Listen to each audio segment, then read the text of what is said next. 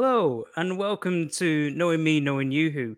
We're here with a special PE edition today, and we'll be joined by two very special guests, two writers for the YooHoo platform, our writers in the PE subject as well.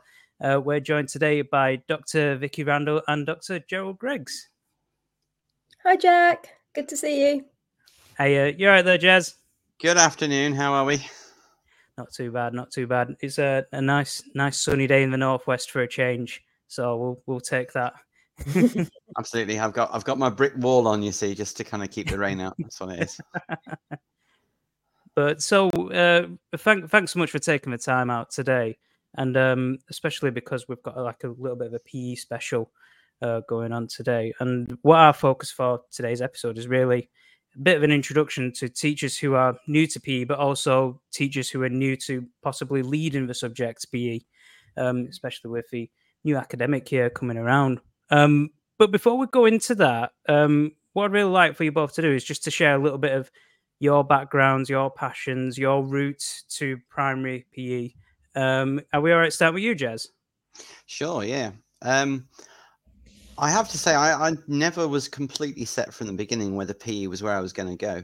Primary education, I was pretty clear that's where I was going to go. I could have gone down a range of things. I'm interested in so many. You only have to look at my academic background to see that I was kind of into education and politics and sociology and history, and I could have happily gone down a range of them.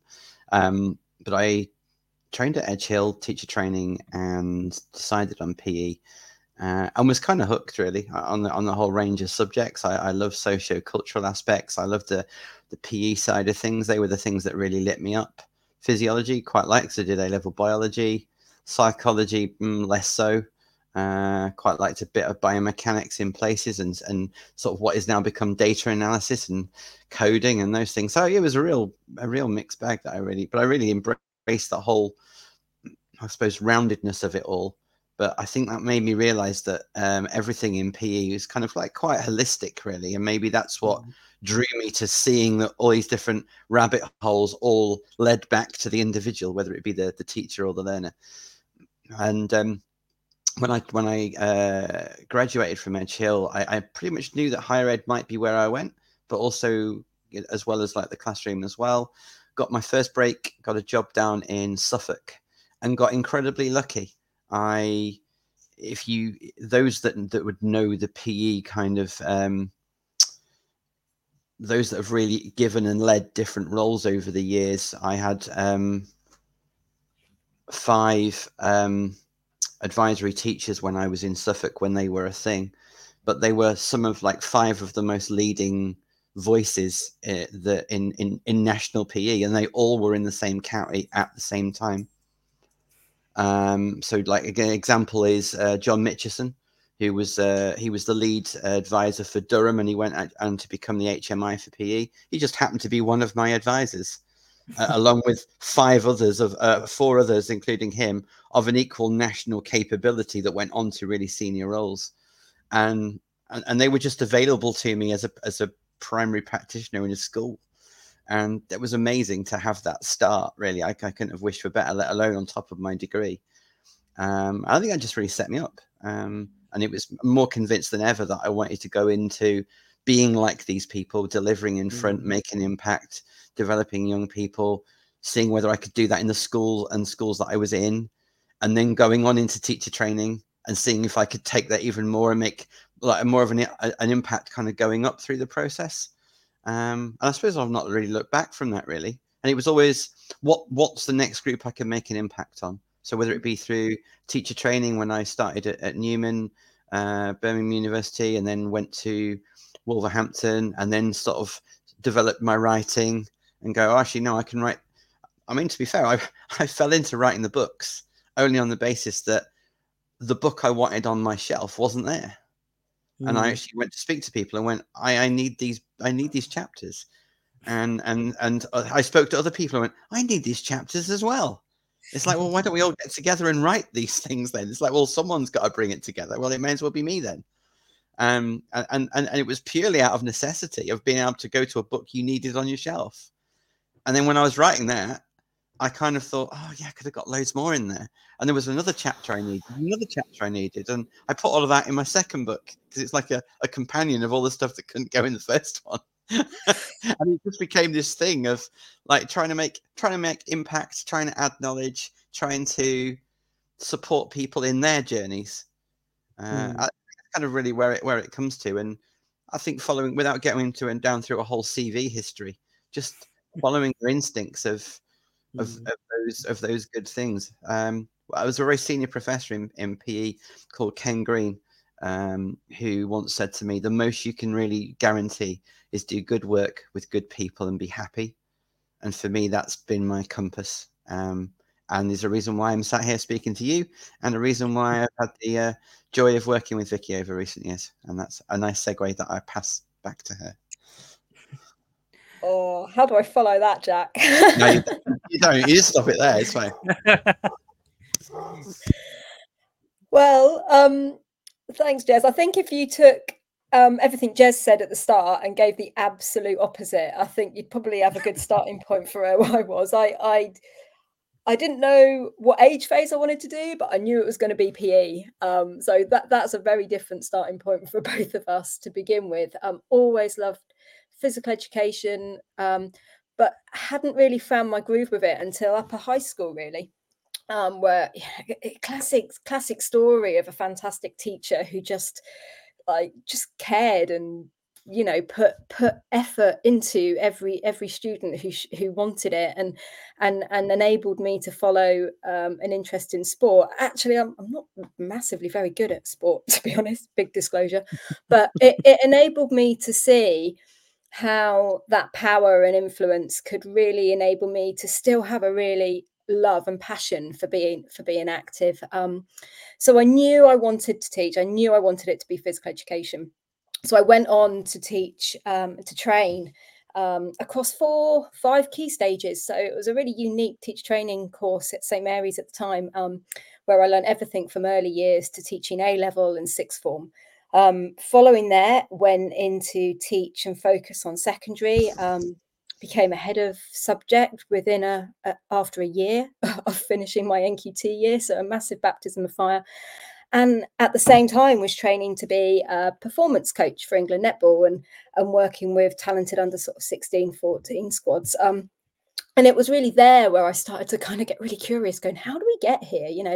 What is it we're doing with children from a really young age? And it just kept unraveling backwards. So just landing everything from early years and pre-formal education just really inspired me. And so I grabbed the opportunity, a bit like Jess said, grab those opportunities and moments to work with great people. And I had a fortuitous start to work at Roehampton University after I'd been teaching a while, and worked with an incredible team at Roehampton who were really putting primary PE on the map at that point, alongside, the wonderful Jez today, and just starting to understand what primary physical education is about. And I think it was there I really got my apprenticeship going on teaching primary PE, and I have stayed in teacher education for the last 15 years, where I'm still learning. I'm still very much at that point of how to get my head around everything that we can know about the subject and support the subject, and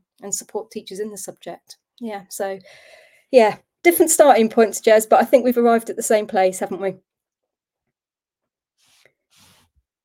Sorry, I realised I've just changed my microphone. Excuse me.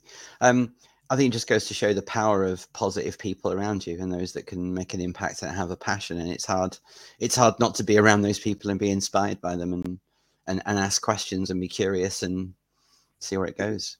Sure. Yeah, because you've both written books together, haven't you? How many books have you written together now? Is it 2, 3? And then is there another one coming as well? Well, technically, we've only written one together. Oh, right. We've been involved in other projects and articles and that we've written. So we've written a few papers together now on about our 5th or 6th writing project. But actually, as a book, only one. But we have a contract for a second one, and that's now been signed. Can we do the big reveal? I think so. Why not? Let's go Yeah. for it. Early plug. So this night time next year, when you're thinking, what shall I put in my Christmas stocking, Jack? You think a little bit of light reading, when you're sitting there post turkey, then contemporary issues in primary physical education will be the new book that you'll be reaching for in 2024. Wow. And that's what we have the contract to write.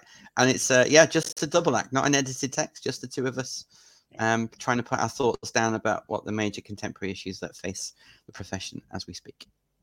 It did start off as meant to be a small book, and now it's apparently got to be a bigger book, which probably will indicate how long we could spend on any of these topics at any one time. But yeah, it's because we plant seeds and they grow, Jack. That's what it is.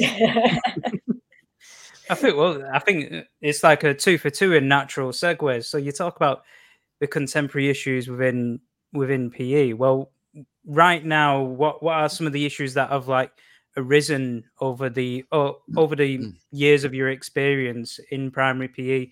What's really come up to flourish in terms of an area that needs to be improved in primary PE? I think I think Vicky already knows what I'm going to say, because that's just kind of how it goes when we've spent too long in each other's company, probably.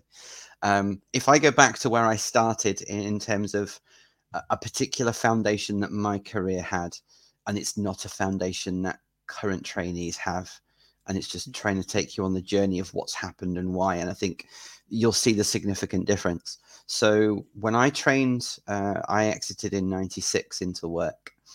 And at that point, we were on government teacher training orders that the teacher training institutions would train us on, which was referred to as a document called 498. And the amount of hours that we had a week, Jack. So I would have been a student doing primary education, and I'd have been doing my PE and sport course. I was doing the best part of 40 hours a week at uni, not 8 hours, not 12, a full week, not Monday to Friday. Now, the instructions were that you had to be not only trained across the board in primary education, but that you had to be trained to be a specialist in the area of which you were doing for your degree. And that was the area you were expected to lead and naturally go on to. So the contact and content hours were considerable over 4 years.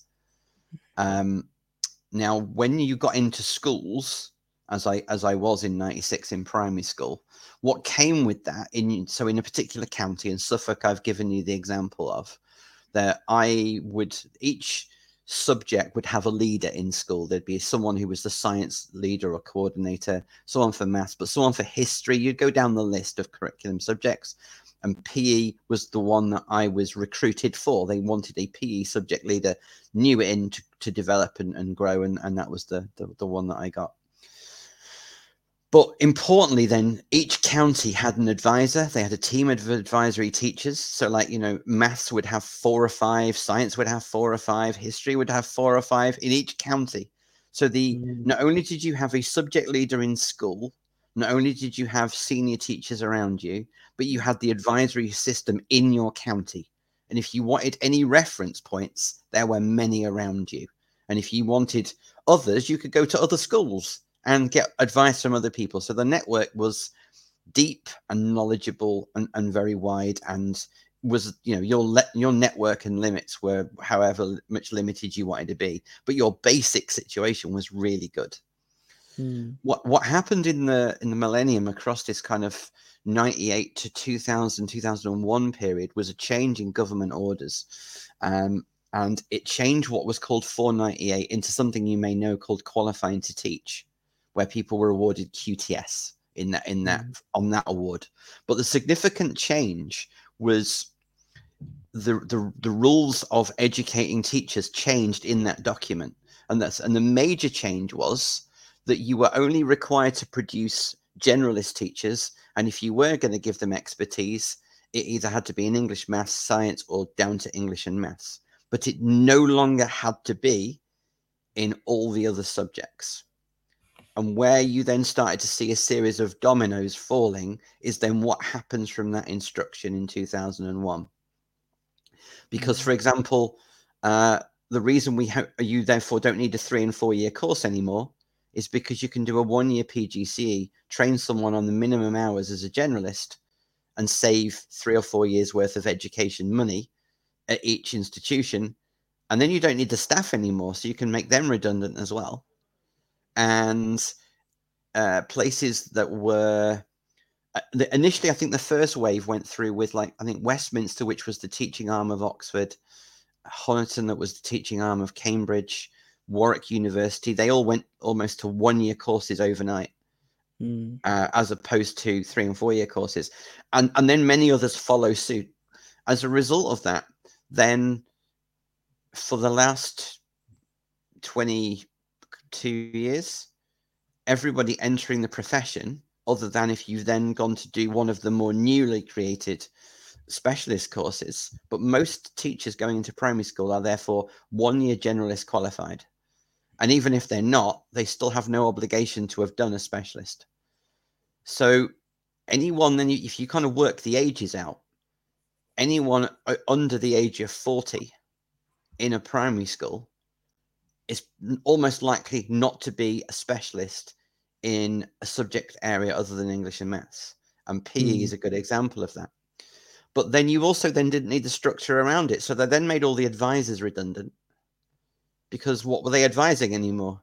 You didn't need it, because the government said you didn't need to be trained in it. So you certainly didn't need to advise on it.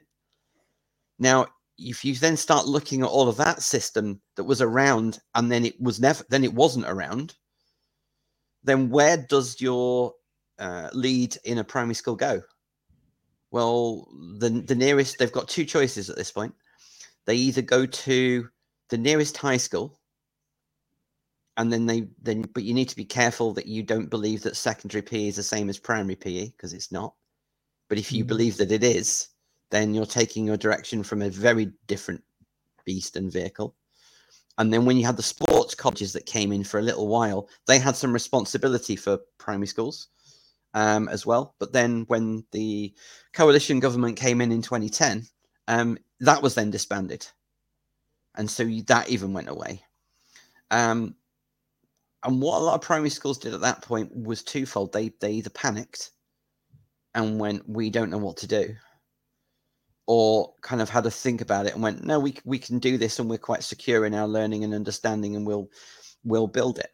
But those that panicked, or those that were really unsure, went to the closest person who was wearing sports kit, because that's the closest thing that looks like PE.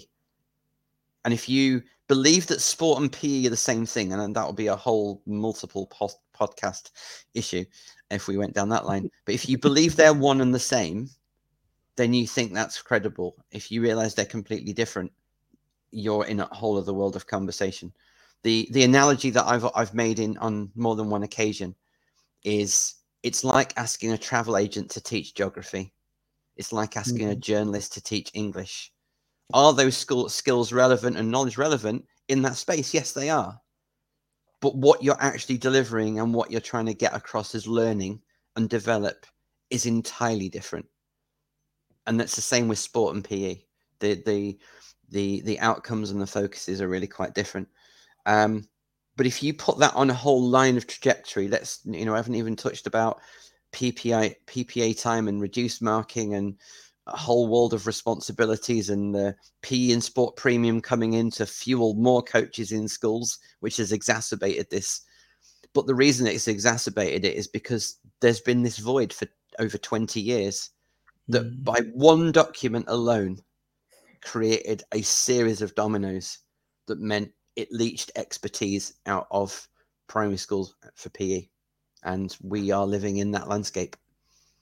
It's almost like a wider education issue, isn't it? Where it's not Massive. just the PE experts that have been taken out; it's the history experts, the art experts, the DT Absolutely. experts. It's huge. And I feel that point as well, because I'm part of that generation of teachers where it's the 1-year teaching course, and then you're going into an NQT, and then you're expected to lead a subject which you are not a specialist of. So when I went in, I was given the lead for art, dance, music, and creative design, whereas my background's always been very much liberal arts in terms of like history and English. Right. But then I feel that that's happening for quite a lot of teachers now, where it's almost like a subject tombola where they'll join Yeah. a school and it's like, okay, I want to lead a subject. And it's like, well, these are the subjects left. And that responsibility is almost imposed on them rather than given to them. It's not a case of this is the best person to lead this subject. It's this is the person we have left to lead this subject. The big And with risk, that, of course, Jack, as well, is that you're at the whim of the next circus that comes through town, the next person that puts a leaflet through the door that goes, I can make all your problems go away. I know more about this than you do. And for this fee, I will make it disappear. And if you are not secure, or you have no awareness, or you don't know where to go, so in some cases, I will grab the nearest solution. And the sad thing is, it might be the brightest and shiniest solution, but it might be the wrong one. And the question is, to anyone who's having to make that decision, how do you know? And just probably to what separate, I agree, Jack, that's the story that Jez is portrayed there has impacted many subjects. But what's been a bit of a perfect storm for, and I'll say primary physical education specifically, is heightened political interest that is around those issues or societal issues that PE can be looking to solve. So, you know, health, for example, or and the London Olympics that Jez and I have spoken about and written about numerous times around another key moment in our history where let's just throw lots of money, funding, interest, and physical education is going to resolve and drive the next sporting Olympians, or address our health crisis. And then a pandemic hits and we see a wealth of health issues that then seep from physical to mental health, and physical education is there again. So this has grown from a very key starting point, as just said, but manifested and morphed for PE into something where we now have proliferation of political interest across different government bodies: education, health, social care, culture, media, sport, technology. You also then have a workforce who's hugely diverse now. In a study I did in around 2016, I recorded from the sample I did across the country 60 different permutations of who teaches PE at any one time in one school, in primary PE, which is vast for that child in terms of continuity and progress. And then you've got money flooding the system, which opens the door to that who teaches to at the same time where that teacher's going, I don't know what to teach. My training and qualification didn't prepare me to come into this space. So it is, we're there, we're still there in it, and we're living it now, and no wonder subject leaders and teachers are navigating that in quite tricky ways, and a lot placed on them to do so. Yeah. And with those, it's like we've got this new generation of subject leaders where quite a few of them are trying to find that information for themselves, whether it is like podcasts like these, whether it's blogs, or looking at books or academic writing. But with those people who are probably new to subject leading PE, or people who are maybe interested in one day leading PE as a subject, I mean, what would be the key pieces of advice that you could give them, given that, unfortunately for them, they've not had this wraparound like community of advisors around them? I mean, what could they do to possibly improve their own professional development? Yeah, Jess, can I jump in here? I'm really privileged to work on the ground with a network of subject leaders across Hampshire, which is the county I'm based in, and hearing this a lot. And what I started out when we developed that network with the council was a whole range of things to really drive physical education and move it and transform it. Actually, what we realized is we needed to strip it back quite a lot for those subject leaders. We had people in that group who had just come out of teacher education, initial teacher education, had been given that subject leader role, to those that had been in a very long time, but were all still sort of navigating the subject. And the advice I'd sort of say to them is, based on a point Jez made, actually, their role has taken on physical education, of course, school sport, Okay, those two things have been there pretty much always for a subject leader. But now the importance of physical activity across the whole school, and possibly with that, a health remit. So subject leaders are now doing way more than just managing. I say just managing the beast of a curriculum. There's expectations for curricular competitions, clubs, activities, whole school movement, meeting physical activity guidelines for schools of 30 to 60 minutes a day. There's so much on their shoulders. So what I'd say is a really, I hope, a useful piece of advice is it's overwhelming to tackle all of that at once. And a lot of that can come from a really good quality curriculum provision. So look at what's happening in the school, spend some time observing, noticing what's going well and what's being led well and motivated well, and where are the gaps in your school. And then focus on curriculum. Get the curriculum provision in place first. And from that, how can you build that from your foundations of curriculum first to where you then might branch to moving things into other aspects of that role, from clubs, activities, competitions, physical activity, expectations. Because with curriculum in place, you can then sort of see the motivations, you can develop the competence, you can give children those skills, those knowledge to go on to do those wider things. So my advice would be to work out and firstly understand what is the difference between school sport, curriculum, PE and physical activity.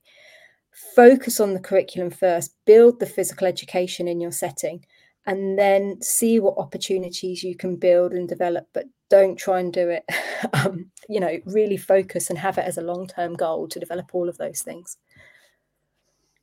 Yeah, because it's never, sorry. I was just going to say, I don't know if Jez has anything to add to that, but it seems like a massive area to navigate all at once.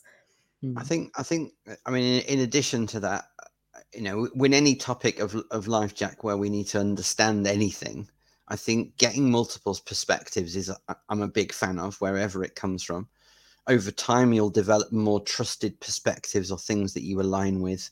So, for example, I mean, me and Vicky professionally faced exactly this issue. And one of our conclusions in our chats that kind of resulted was, no one's really written about subject leadership in primary PE for the last 20 years. Well, someone should write that paper.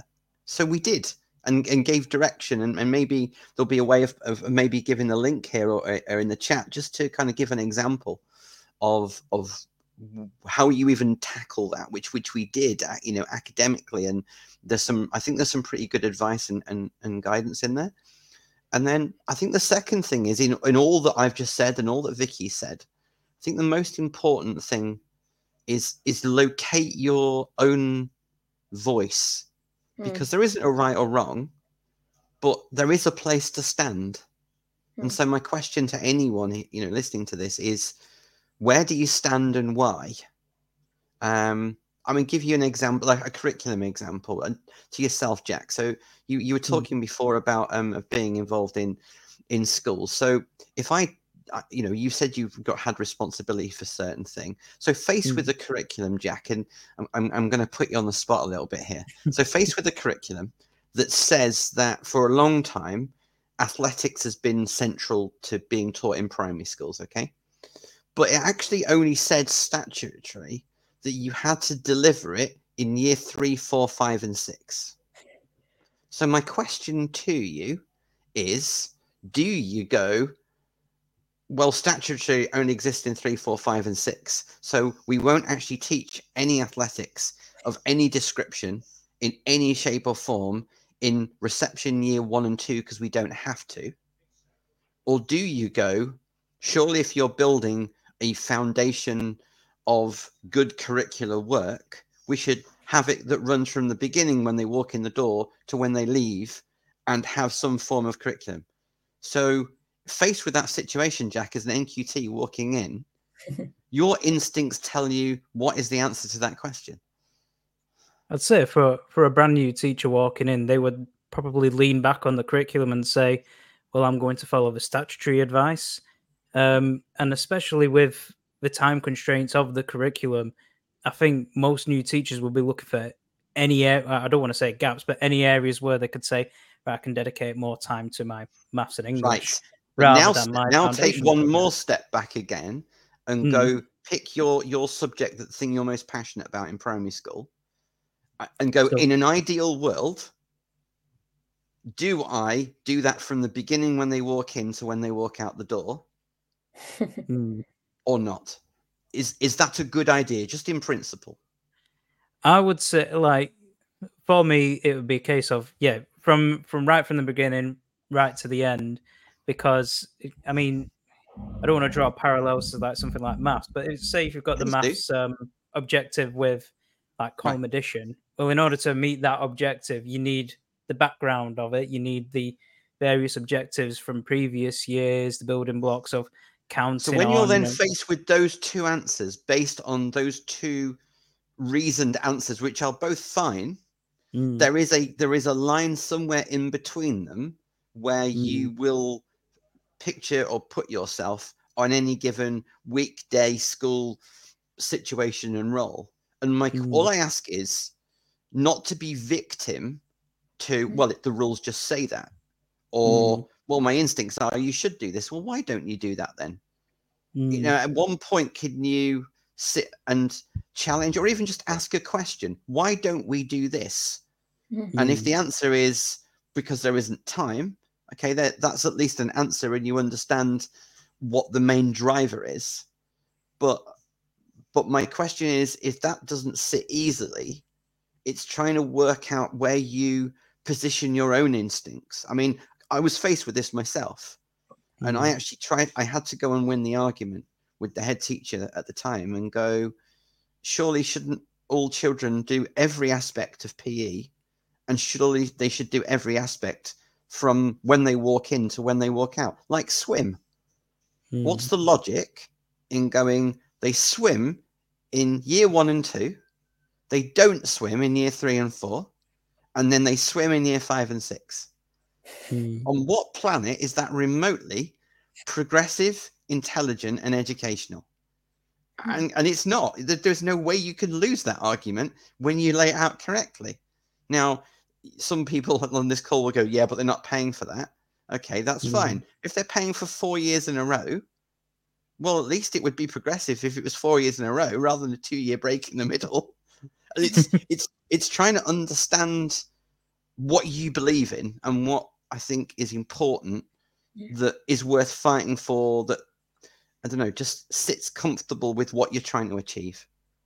That for me, you know, if most people in my school could swim when they left, then it worked. Well, then in that respect, if you could only fund 4 years, maybe they swim 3, 4, 5, and 6. Maybe they swim 1, 2, 3, and 4, but they don't swim 1, 2, have 2 years off, and then swim 5, 6. That is no sense in the world in that. And that was just me going, that's not right, and being clear of what I thought was important in trying to achieve good outcomes for the pupils. And I think that's going to be a common issue for any subject leader, where having that confidence and being able to challenge their current curriculum and say, well, actually, I believe it should be this way different, because particularly with foundation subjects, you'll get your lesser experienced teachers who leaning back on schemes, leaning back on the curriculum, Sure. who are probably, I don't want to say afraid, but not confident enough to challenge it and to give a solid alternative. But it's a really interesting concept, because you always hear the buzzwords, particularly in like articles, where they're trying to say, well, we want to teach more PE, but then they don't say what kind of PE, what areas of PE, what skills are being developed in there. Is it just a case of they want to come in, see some more sport going on, or do they actually want to see that physical development? There's lots of, we want to do this, but there's not enough how do we do this, in my in my And I'd opinion. take that back even further, Jack, in saying we can talk a lot as subject leaders about what we do and how we do it. So you can talk to your curriculum and go, right, children are going to do these activities and list them off, and how we do the activities is through this. There's not a lot of conversation about why we do them, or why we do them in this way, or how the curriculum is progressed and mapped as it is. I mean, making a comparison, say literacy and numeracy, or maths and English, sorry, where we show coherence, progression in how a child develops their understanding of number and language.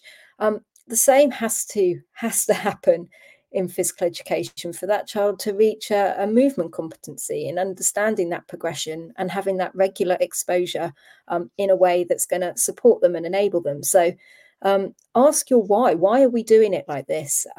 We might know our how and our what, but let's really understand why we have put things in place, and what are these young people going to get from this experience. What's your game of rounders in Key Stage 1? That'll tell you everything you need to know about the why question. The year 2 hockey lesson I was asked to teach once in primary school still haunts me to this day. But these are important points of reflection, and as Jess has said a lot, go on your instinct. If something doesn't feel right, if something's not looking right, if the behaviour's not right, if the development's not right in the lesson, if teachers aren't engaging in the curriculum that you're providing as a subject leader, there is probably a reason why, that there's no buy-in, there's no understanding of why it's important and its role. And a very good starting point for curriculum is, let's just ask these questions and ask people's perspectives and ideas around why that might be.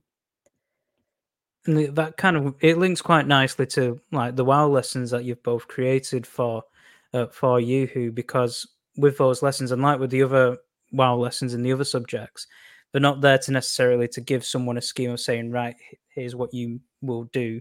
It's more giving an example of, well, this is our thinking of this lesson. This is the why we're doing this lesson. This is how we're implementing this lesson, and really delving into the pedagogy behind it. And I think in an ideal world, those subject leaders would have that time to be able to look for these resources and look and try out new things, because I think a lot of subject leaders are sometimes afraid to get it wrong, afraid to try a new idea and then it's a failure, whereas should be seeing it as, well, I'm trying to find the right fit for my school.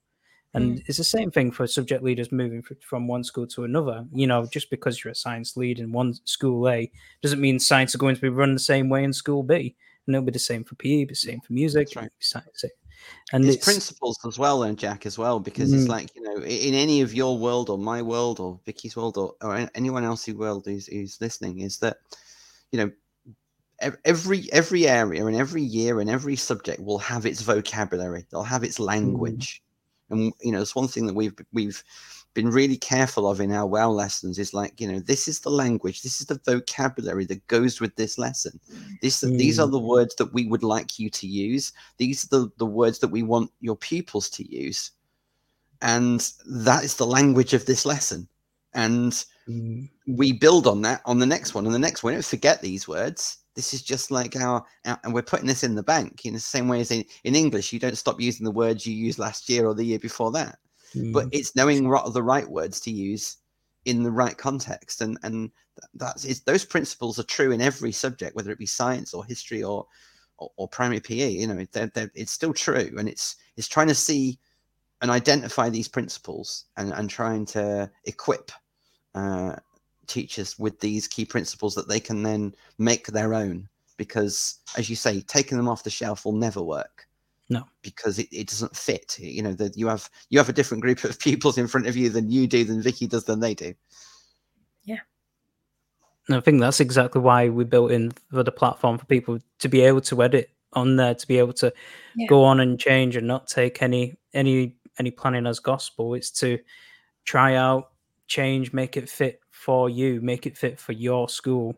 And it's only real trial and error where people can find what fits them best. But it's one where I'm really excited about these PE lessons coming out, because, you know, the videos are fantastic and the materials themselves. It's something that's quite rare, because I think for PE, like we touched on it a little bit before, where so quite a bit of the PE teaching is being offset to an external company, and it's looking at that whole area of how upskilled are the teachers from that external provider coming in, and how can they see that progression themselves rather than a PE covers coming while you're doing PPA, because then they're not seeing any PE going on.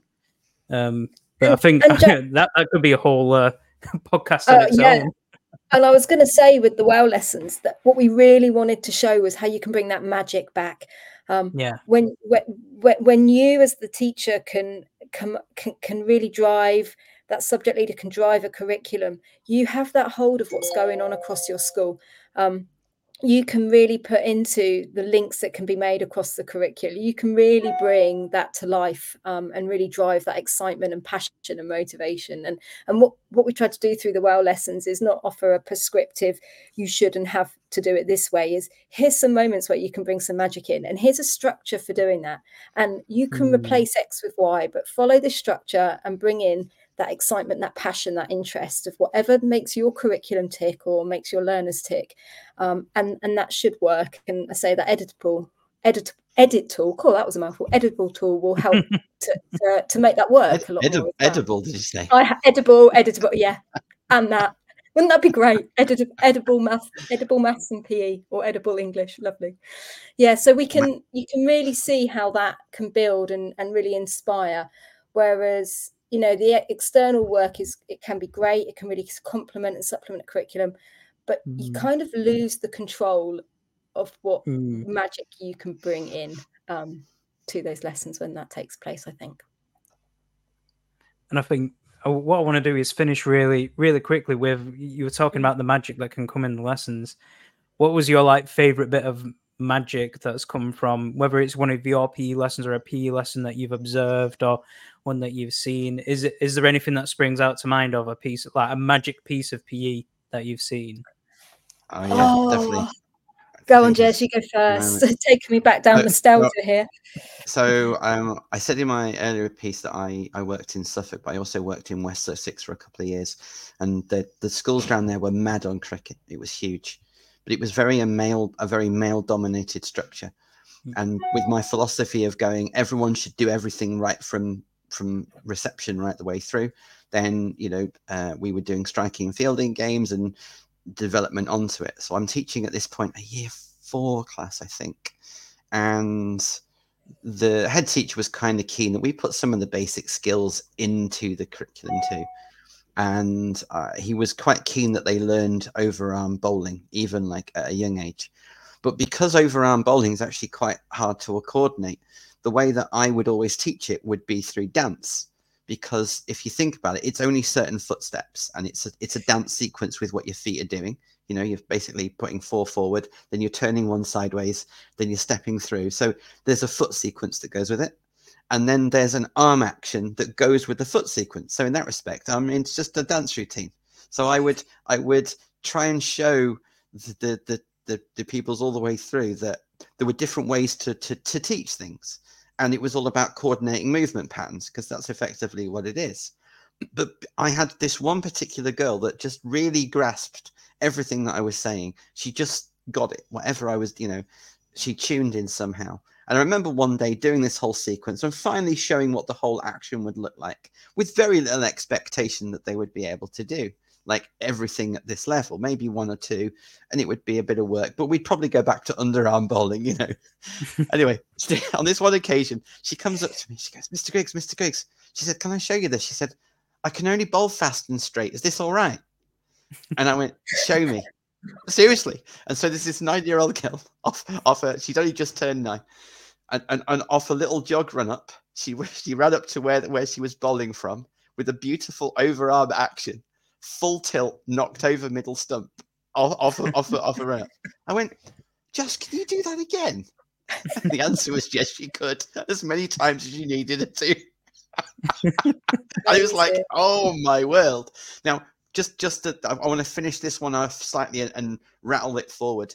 So 2 years, maybe 3 more years of primary PE with that individual, where we're going to cricket competitions. And she's opening the bowling for my school, and there's only 2 girls in a tournament of over 400, and they're both in my team, and they both are my opening bowlers, which is just hilarious in terms of the reaction I was getting from other schools and other teachers.